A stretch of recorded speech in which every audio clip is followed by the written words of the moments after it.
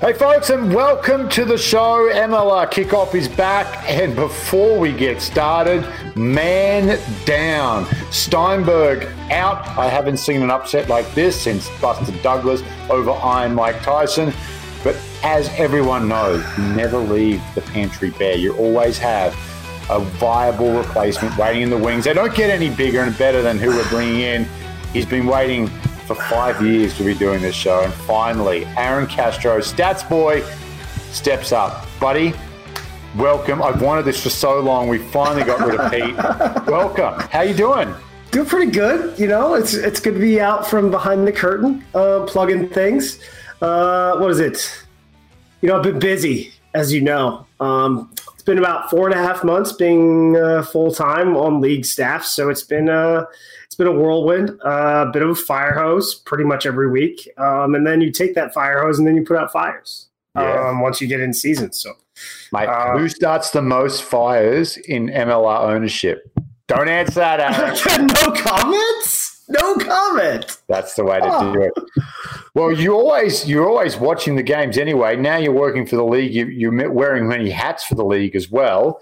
Have you had a chance to actually sit back and enjoy any of the rugby this year, or has it all been work? I think I've watched a bit of the Six Nations since obviously I'm a nut. When it comes to just when you live this, you kind of have to take the plug out and go away from rugby, right?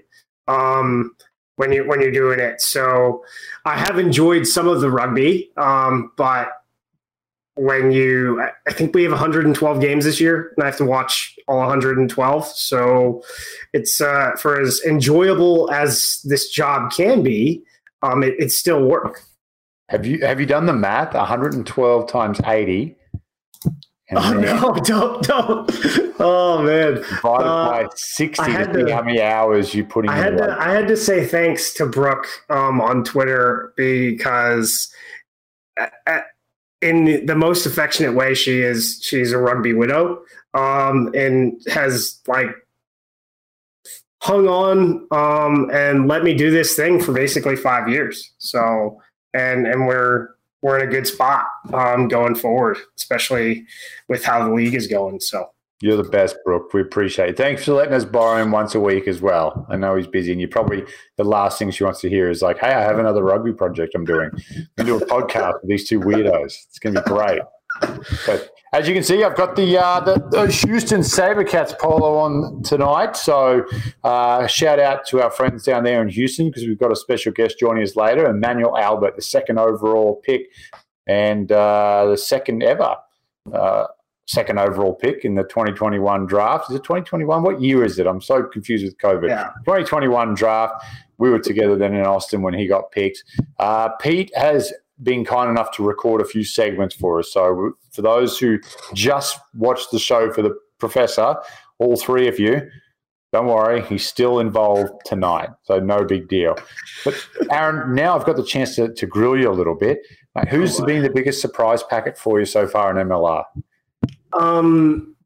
Individually or team-wise? Team-wise.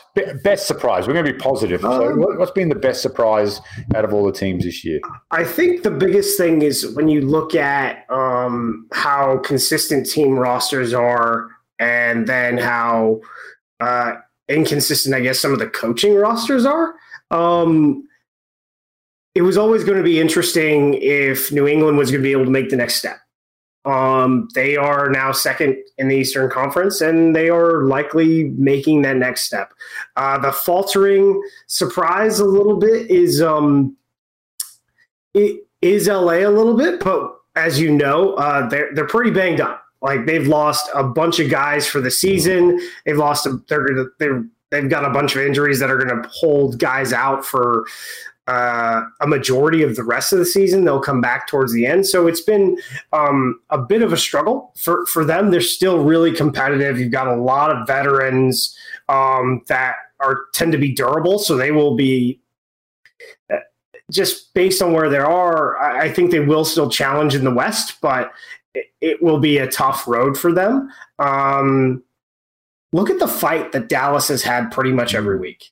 Like I mean, we wondered, you and Pete and I, sort of how they would go after their first game. And, it in some sense, it reminded us of Austin in 2019, but you're just seeing something they fight very hard. And for as much tumultuous events have occurred, like their coach didn't get a visa, so they separated that relationship, and they went with their assistant and their GM and their senior players to sort of cobble it together. And for as difficult as their time has been, and as close as they have been to getting their first win, they're still in very high spirits, even though it can get you down when you go on a skid. Yeah. I love the fact that you used the word tumultuous, and Pete's never used that, so that's awesome. You are ticking boxes here, brother. I love it. But I did say the professor would have a role to play, so let's bring him in. He was fortunate to get a little window of time earlier today to pre-record this for us as he dived into the game of the week from last week. So let's listen in to the professor now. Our deep dive from last week's game is the LA Giltinis hosting the Utah Warriors. And this was a really interesting game. Obviously, the two teams that made the playoffs last year. And interestingly, Utah won this game using a little bit of the LA Giltinis from Magic from 2021. If we remember, the Giltinis could score from anywhere. They did not need much possession. All they could do is they would open you up and they would score from 40 yards, 50 yards, 60 yards. And that's how they were, and they would score 3 tries. That's in fact what they did in the final, is they scored 3 tries in, I think, about 10 minutes against ATL, all from long distance. But this is a different Giltini.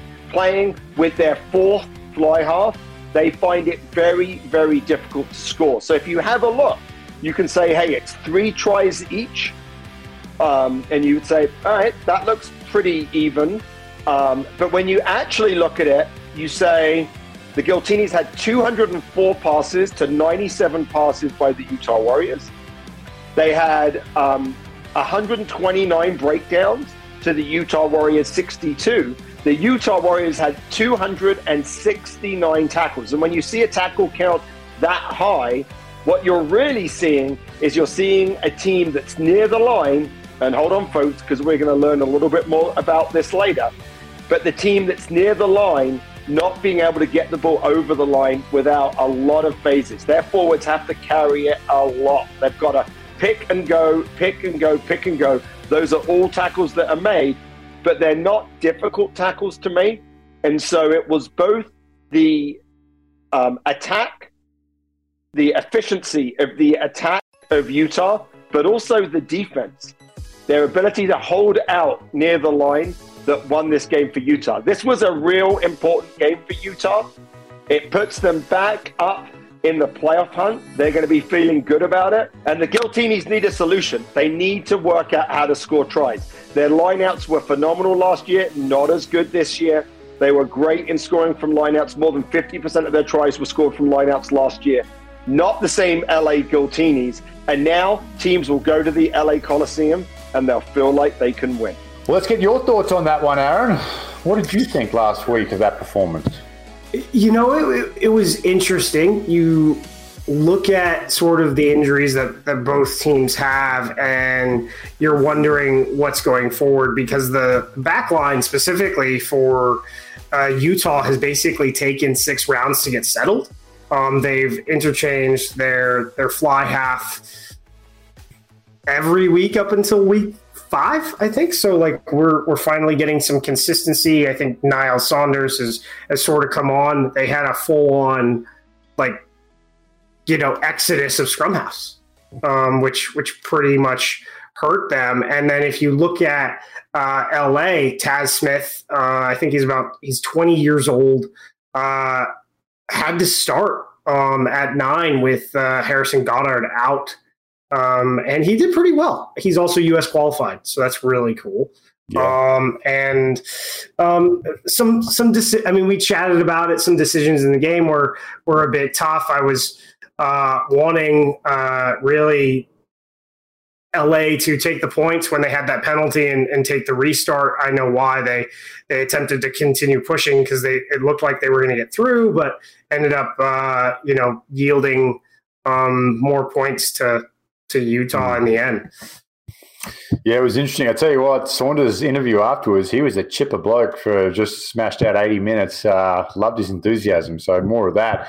But yeah, good to see Utah bounce back, get a little revenge for that Western Conference loss. I know it probably doesn't make it feel any better, but good to see them kind of steady the ship. But yeah, it'd be interesting next couple of weeks in LA because they do have quite a roster sitting on the sidelines, and if they can get healthy, they can go on a run, but they may leave it too late here if they don't start winning a game or two on the run in. All right, mates, we talked a little bit about draft. We talked Houston. We were very, very fortunate now to welcome in a special guest. Made his debut 2 weeks ago, backed it up against Seattle as he's on his road back from some shoulder surgery, but really high on this young fella out of Lindenwood University. Let's bring him in, Emmanuel Albert from the Houston SaberCats. And joining me now is Houston SaberCat back rower, Emmanuel Albert. Emmanuel, thanks for joining the show. And firstly, congratulations. You made your debut 2 weeks ago now and then backed up against Seattle. How was your first taste of Major League Rugby action? Thanks for having me on the show tonight. I appreciate it.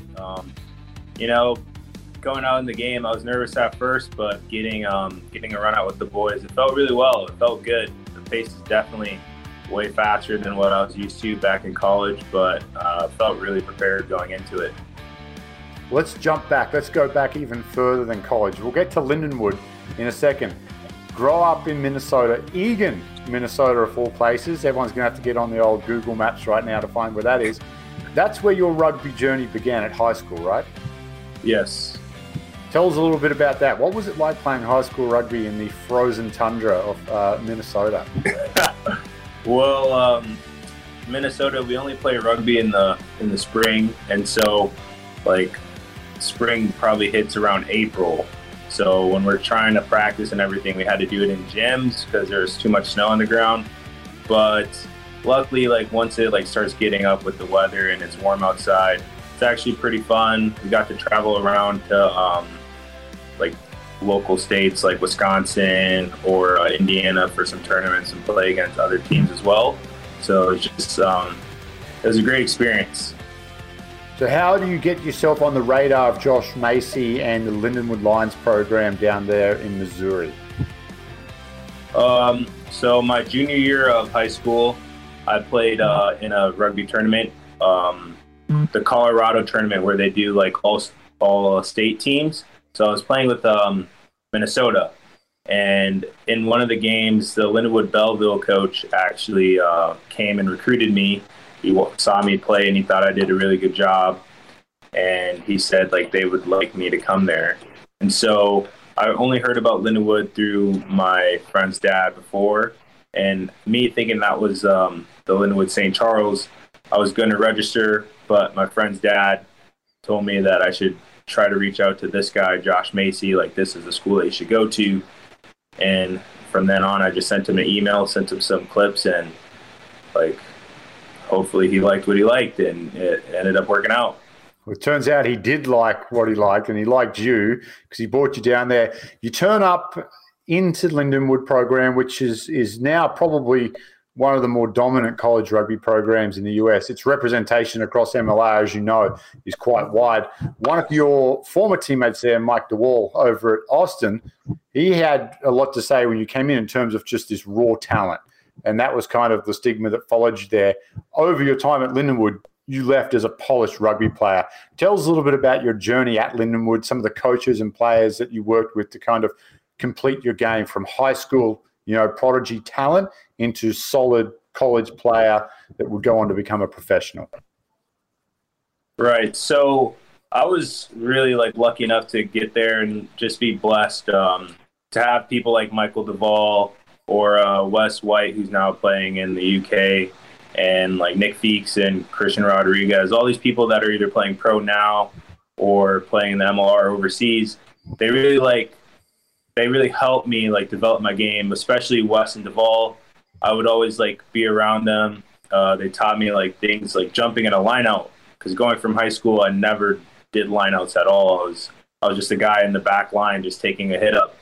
So like they really took me under their wing and helped me with that. And they just saw that like the attitude I had going into it was really more of just like, I just wanted to work. Like I knew all these guys were better than me or like developed players or bigger than me. And it just didn't really matter to me as what they were, as long as like I just kept pushing. And I just thought like, well, if they're here and I can play with them, then I can compete with them.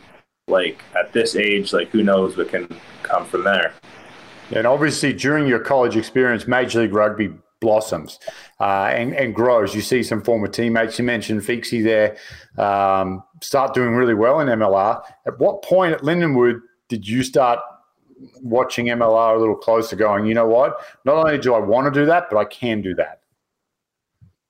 Yeah. So the MLR started around like my sophomore year in college, and I had like the NOLA head coach at the time was Nate Osborne, and I had known him because he coached Metropolis in Minnesota. Yeah. That was a men's club team that I happened to play for, like growing up. That also helped me really improve my game. Just I would go there and I'd be playing with all these grown men, and it just another reason that made me like want to work harder. And so I started following that, and I was a big NOLA fan because of Nate Osborne, just watching them play. And I was always rooting for them. And then when Feast, obviously, he got drafted and he went there as well. It was just like a big part for me to like support them. So I've been watching Major League Rugby since the start of it, actually. Yeah, apologies for some of those early games with Feasty as well. It was a bit rough for me to call him as it was to watch him play. No. All right, let's go forward. Now, draft day is coming up. It's one of the weirder ones, right? We're coming out of like this COVID shutdown from 2020. College rugby's non-existent. How was the process for you not having recent game film? What did you put together, and what was your communication like with some of the coaches around the league? Well, again, like I just talked to one of my coaches at the time, Coach Jimmy Harrison, and he helped me come up with some film I could put in. And since our junior year kind of got cut short, I didn't really have that many games from like playing at varsity or like the top level in college rugby, because I started playing varsity my sophomore year. But I was like lucky to put some good film. I had enough to make a good highlight tape, put it together, and then along with like what was going on with the Rudy Scholes Awards stuff, that really helped with like my image, or just like a lot of noise, I guess, around me, because everybody was like looking at that, or like draft or like coaches would be looking at that. So that helped get my name out there as well. And talking to some of the coaches, it was either they just reached out to me through email or message on social media, or if I saw them at a tournament, because I was playing sevens over the summer, I like happened to run into them and we would just chat, or they would, like video conferences. But it was a really great experience. Like I would never have thought that something like that would happen, especially in like rugby in America, because just watching football and like other sports, that seems like it's where it's at. It's more big in those aspects, but it was a really great experience. Now, I had you with an extremely high draft grade. I had you like one of my top players going into the draft, which normally would be the kiss of death. But somehow you overcame the Dan Power curse. You go second overall to Houston. First, you've got to take the Tom Brady philosophy here and make Dallas pay for the next 10 years, smash them every time you play them for passing on you. But when did you know that Houston were interested? And then how was that experience on the day, like waiting for that phone call to come through and find out you'd been picked second overall to Houston? So going into like the summer, I had some friends that was like talking to Houston, and I didn't know really what was going on with that. Like, I just let coaches, like, again, like reach out to me or my agent at the time. But it wasn't until I would say like a week before the draft that I actually had a one-on-one with the director of rugby, like Heineke Meyer, and he called me and we had a chat on the phone, and we just talked about like what I'm looking for, because at that point in time I didn't really know where I wanted to go either. Like NOLA was one of the places I would like to go, and Utah was another place, but it was still just up in the air for me. So when I sat down and had a conversation with him, and he had talked to some of my friends that I went to school with and just like learned more about me, he just really made me feel like this was a place that I would want to come to, and like I would feel comfortable coming and working, like especially under him and Coach Poita. It was just like an unreal experience that like not many people would get in a lifetime. So especially how they just embraced me and made me feel like at home. And during the draft, they even came up to Austin to come and like greet me and meet me face to face. So it was just, it was a great experience, and I was just happy that they were able to do those things for me. You got the full Texas experience. I remember you leaving in JT's pickup truck. He's a big old cowboy hat on. He's like, look, he's already in Houston. He's ready to rock and roll. But how was it getting to Houston? Obviously, it was a big turnover, right? Like Houston have struggled since they've come into the league in year one. They've underperformed and underachieved for numerous reasons, and that's why they had the pick that they had. How was it stepping in, knowing that, well, I've got this guy who's coached arguably one of the best teams in the world in Heineke Meyer coming in, an influx of talent coming from overseas. What were you thinking, like going to Houston for the first time? Like I said, and like you said, Houston did have a bad record, like going in from like previous seasons and everything. But for me, and I'm sure for everybody on the team and like the coaches and the people coming, it wasn't about what was done in the past. Everybody was coming to the team trying to build and focus on what we can do and like what culture we can bring this year for the team. So especially me, like seeing all the people that was drafted, I was really excited, or just being able to, like meet all these people and have a competitive atmosphere. It was really a great, just a great feeling. So I think that everybody coming in was excited to just make a name for themselves and make a new name for Houston.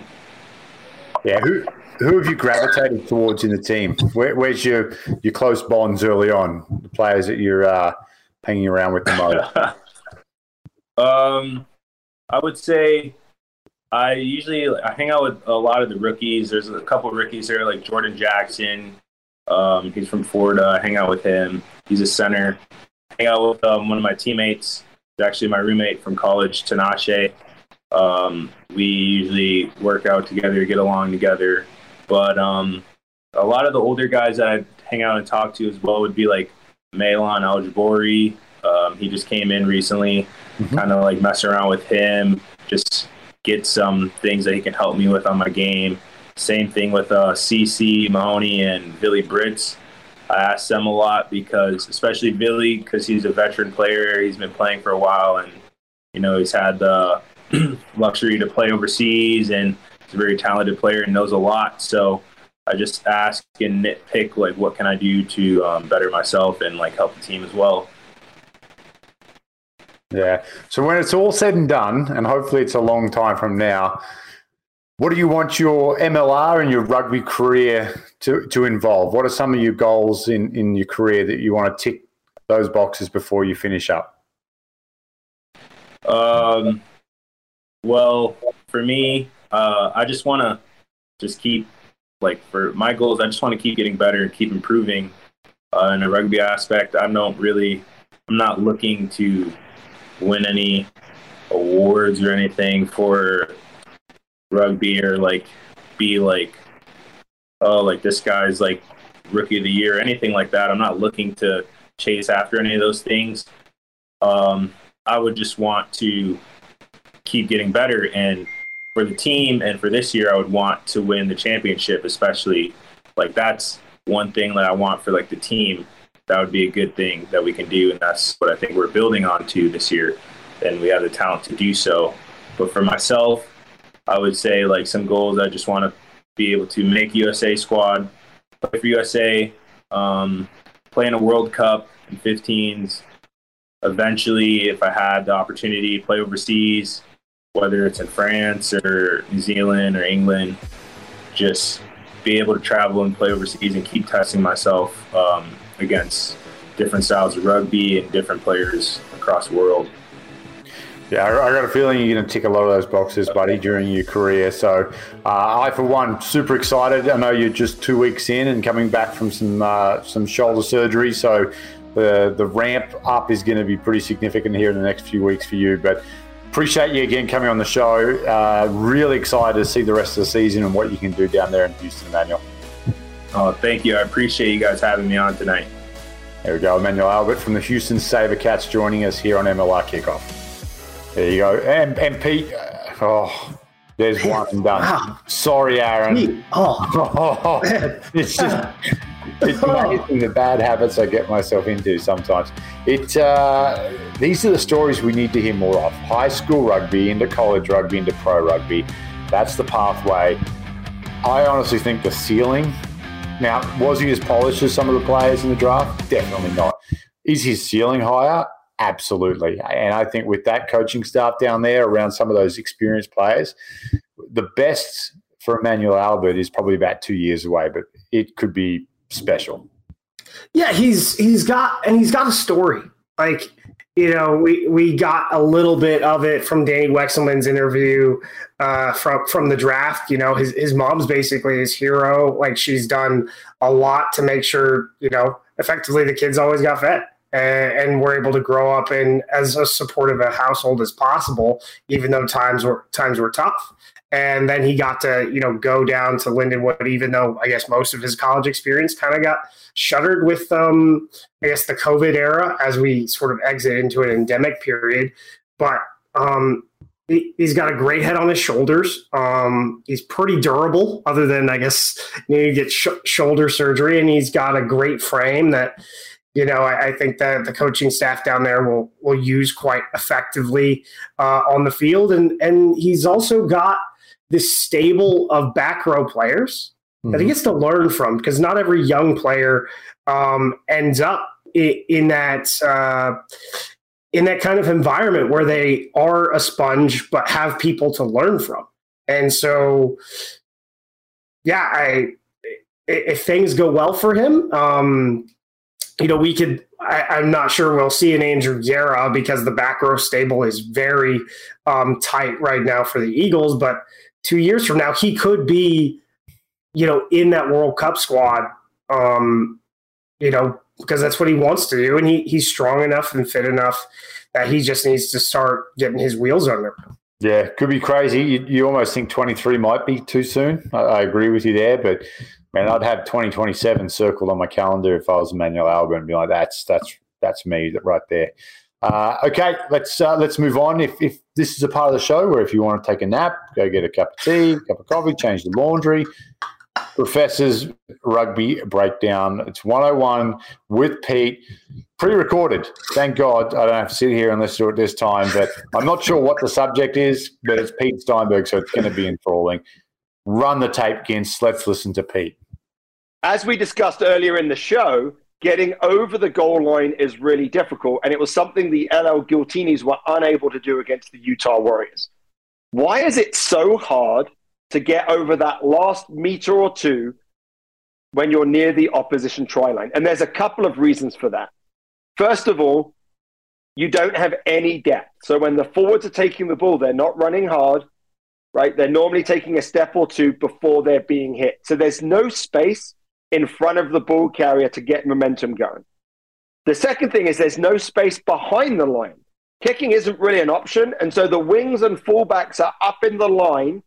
And so that makes it very, very difficult. There are more defenders in the defensive line. So how do you score? Well, first of all, you have to be very, very what's called accurate at the breakdown. That means you have to have low body height to be able to control the contact. You have to be able to move the ball back and present it back towards your team. And while it looks like there's a huge mess there, actually the ball carrier is working to get that ball back and make it available. if you are lucky, you might find along the edge of the ruck a defender not paying attention, and you might be able to get over the line. But the great teams, what they do is they use their forwards not to score, but to actually create space out wide. They'll take it through many phases. The forwards will take it up again and again and again with the goal of sucking in defenders to create that space wide. And you can attack that space with a good pass, or you can attack that space with a great kick. But it's all about attacking the space that the forwards have created. So when you see those backs score those tries, or you see those backs in the stats scoring those tries, just remember that when you're near the line, almost every try is really earned by the forwards. There you go. I don't know about you. I did my whites, colours, and folded a load of laundry while he just went on there, Aaron. Well, I don't know how you do it. He talked about the difficulties of getting over the try line with the rule change this year by World Rugby, where if you get held up, the defending team gets a free kick. It changes the dynamics a lot. Little line dropout, isn't it? Line dropout time. Yeah. We've seen some classics already. I think they'll tweak that again, that rule, because it's kind of interesting. But who knows? It's hard to get over because there's 15 people trying to stop you getting over, Pete. Like, why do you have to complicate simple stuff?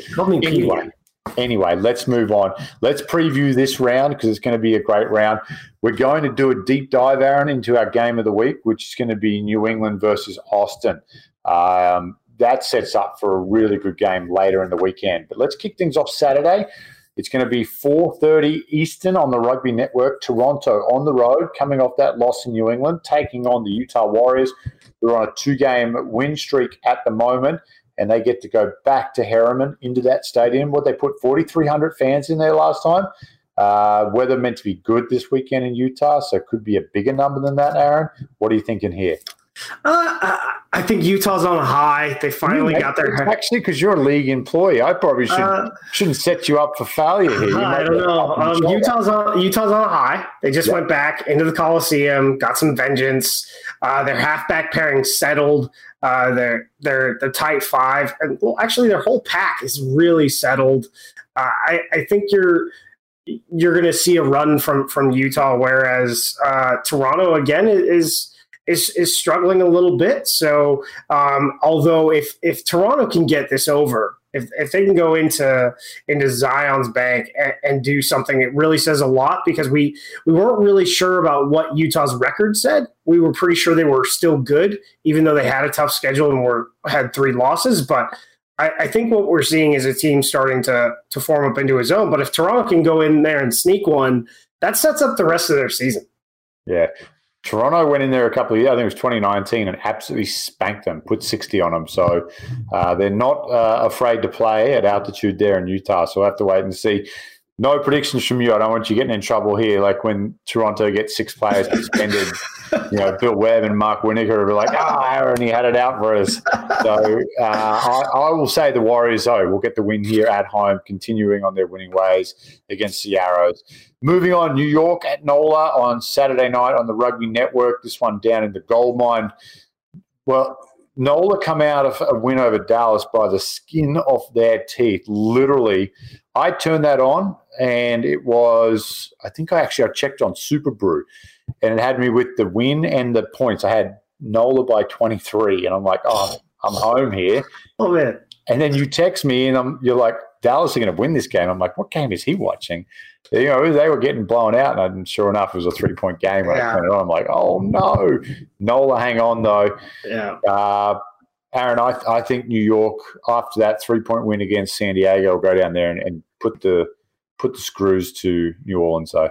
Yeah, I think there's a bit of struggle. I wasn't expecting this, because I thought this roster was mostly settled, except for sort of the halfback pairing. When you look at this, because it's a lot of guys that have had a lot of caps in the gold shirt.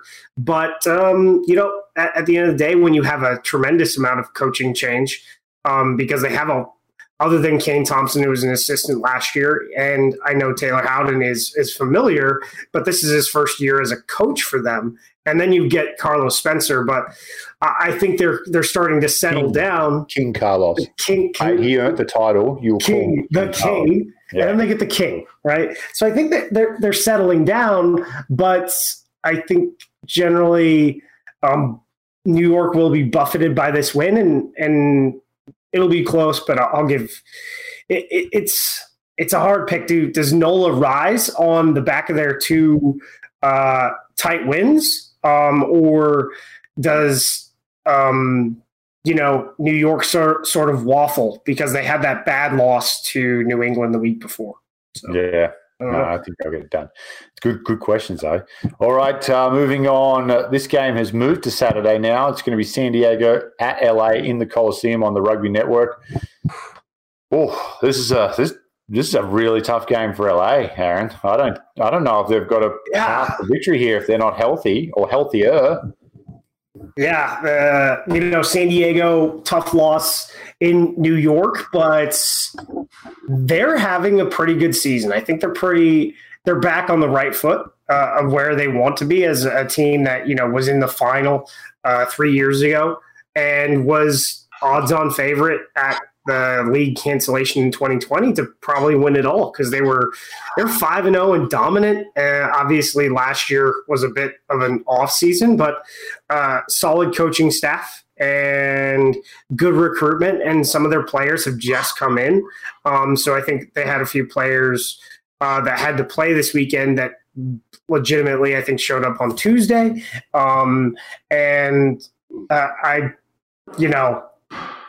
It was a tough one, but Los Angeles, they got more banged up in that game against Utah. So it's for as difficult as the Coliseum is to play. I don't know. Like it could be if they are able to salvage. Yeah, they need to win a couple of games unhealthy. I agree with you. This would be a roster decision. I got to see who's playing, who's available for LA.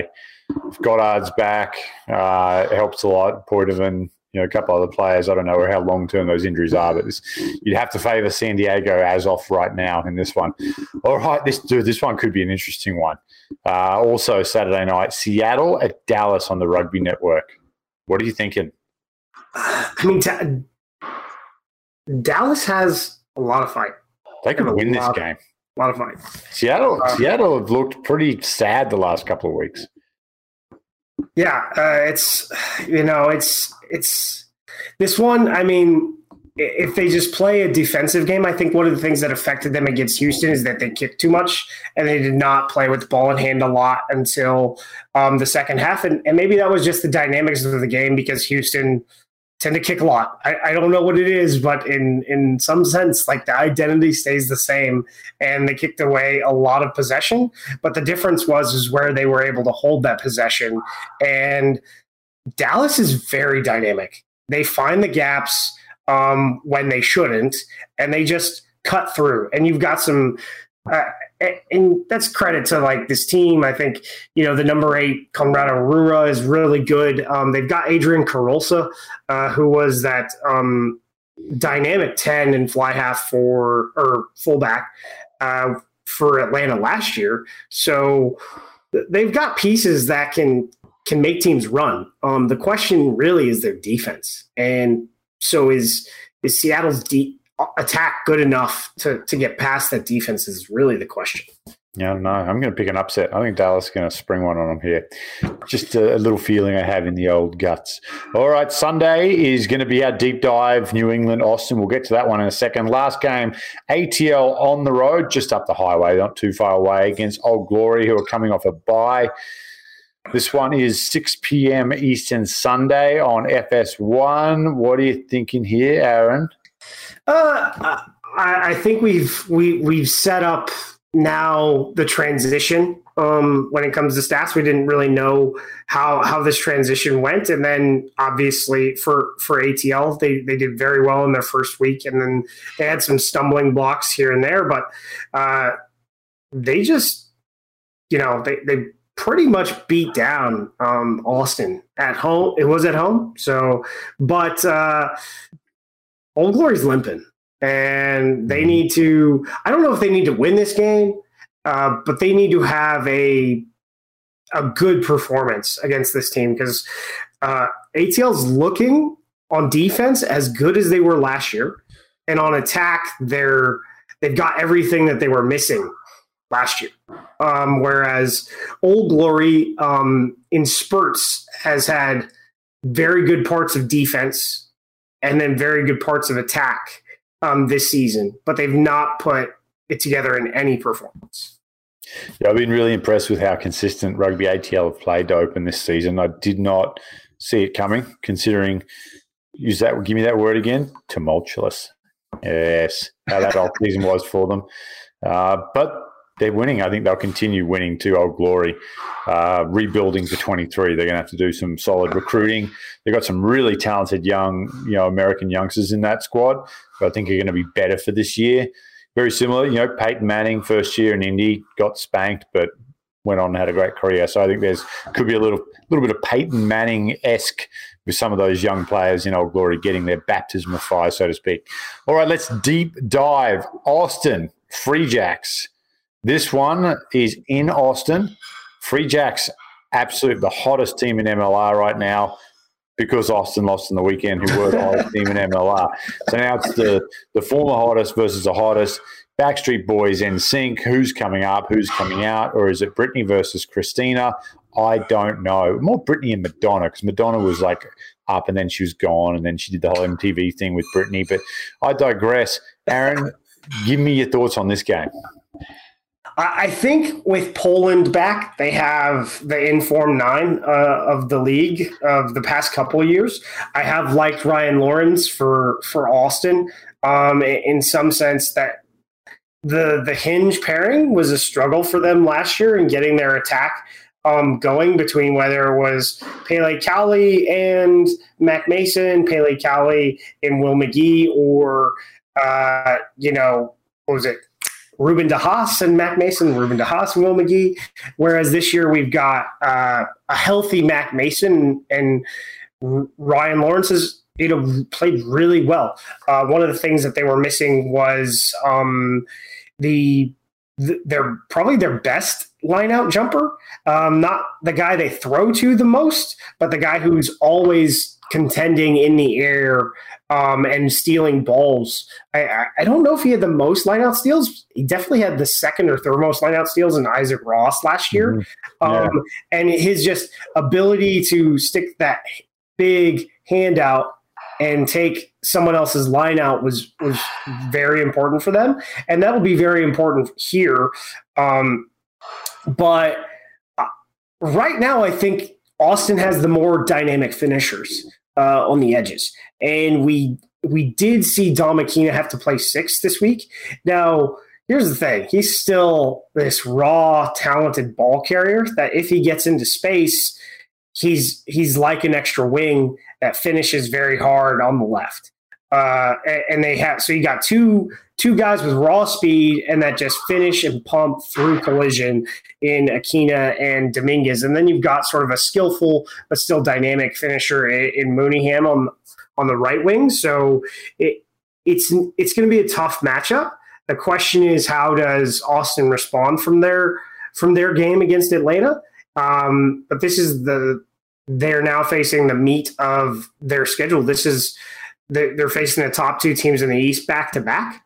And what does playing in the snow get you for New England against Toronto, who was a bit banged up, to be honest?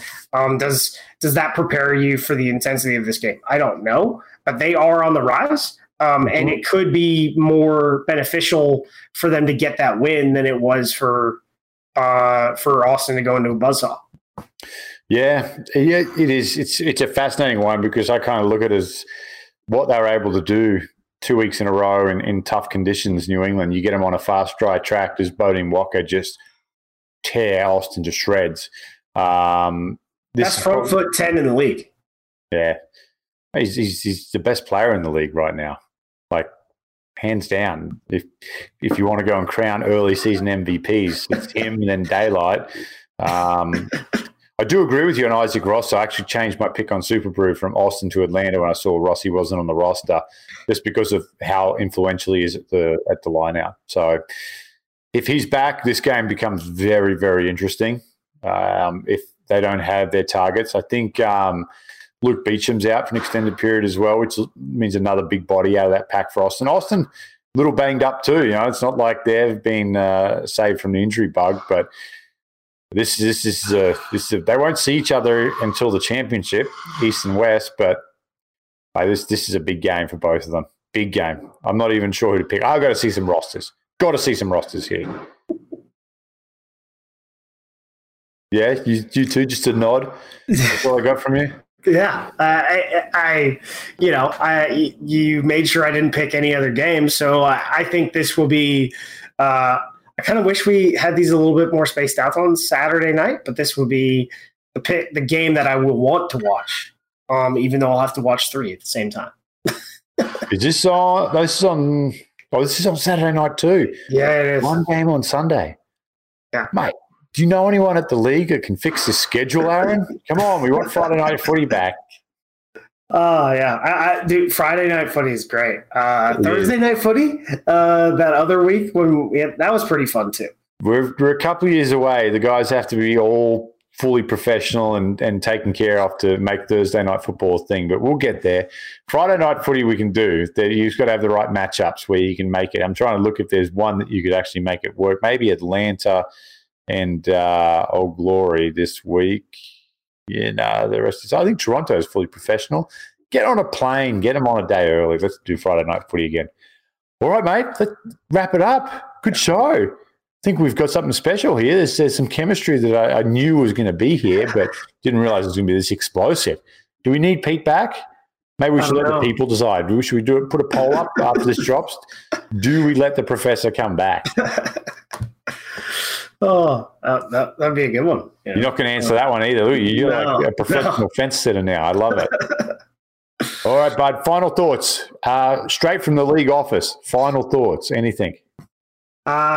It's been a good bunch of weeks. It's been a bit cold across the entire profile.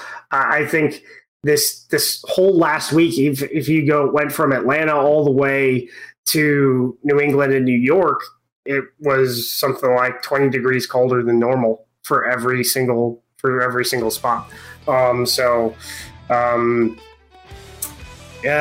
Predicting the weather is the thing that I will never try to do. It doesn't matter if it doesn't matter when the game is, really. So just make sure you go outside, take a look, see if the sun's up. That's what matters.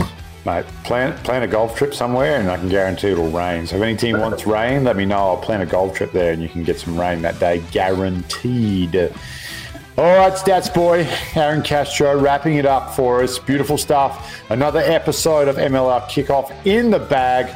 To our producer and director, well, he's also co-host this time, Aaron Castro. Ryan Ginty behind the scenes making the magic work. And to the former hardest working man in rugby media, Pete Steinberg, who decided just to mail this one in from Colorado. Just kidding. I hope we'll give a shout out. We hope Elliot had a good birthday on the weekend too. Didn't have a show to do it. We'll do a birthday show next time. But this has been the MLR Kickoff. I'm Dan Power. Thanks for tuning in.